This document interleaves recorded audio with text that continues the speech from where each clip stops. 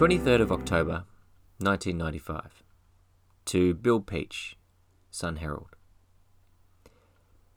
Dear Mr. Peach, in your article on state rivalry, Sun Herald, 22nd of the 10th, 1995, you make the statement that Thomas Boyd, one of the convicts with the 1824 expedition of Hume and Hovell, was the first white man to swim the Murray River.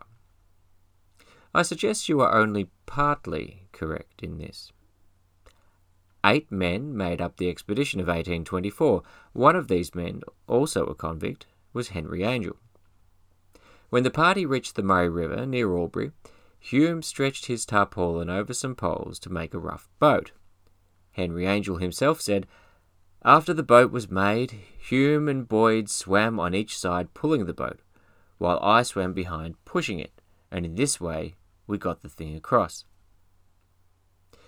For his good work on the 1824 expedition, Henry Angel was granted a ticket of leave. Perhaps Thomas Boyd, on reaching the opposite bank, reached out to touch the ground ahead of the others, but I doubt it would really have been in the mind of any of the three to be the first white man to swim the Murray River. All they were concerned with was getting across the river. Perhaps you have information more accurate than that in my possession? My information comes from an article in a booklet published by the Lake Albert Demonstration School in 1966. The article was written by E.J. Swan, who was, at the time, president of the Wagga Historical Society and lecturer in history, Wagga Teachers College. Keith Swan, in 1970, published A History of Wagga Wagga. Yours sincerely, Bruce Henningham. The reply. 15th of November, 1995.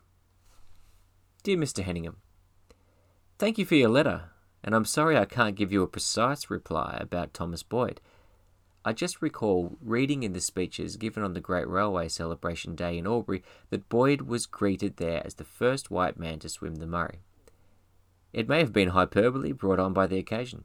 However, he was recognised as a strong swimmer, and you will recall that it was he and Hamilton Hume who first swam across the Murrumbidgee, hauling the line which later pulled the wagon across. Best wishes, Bill Peach.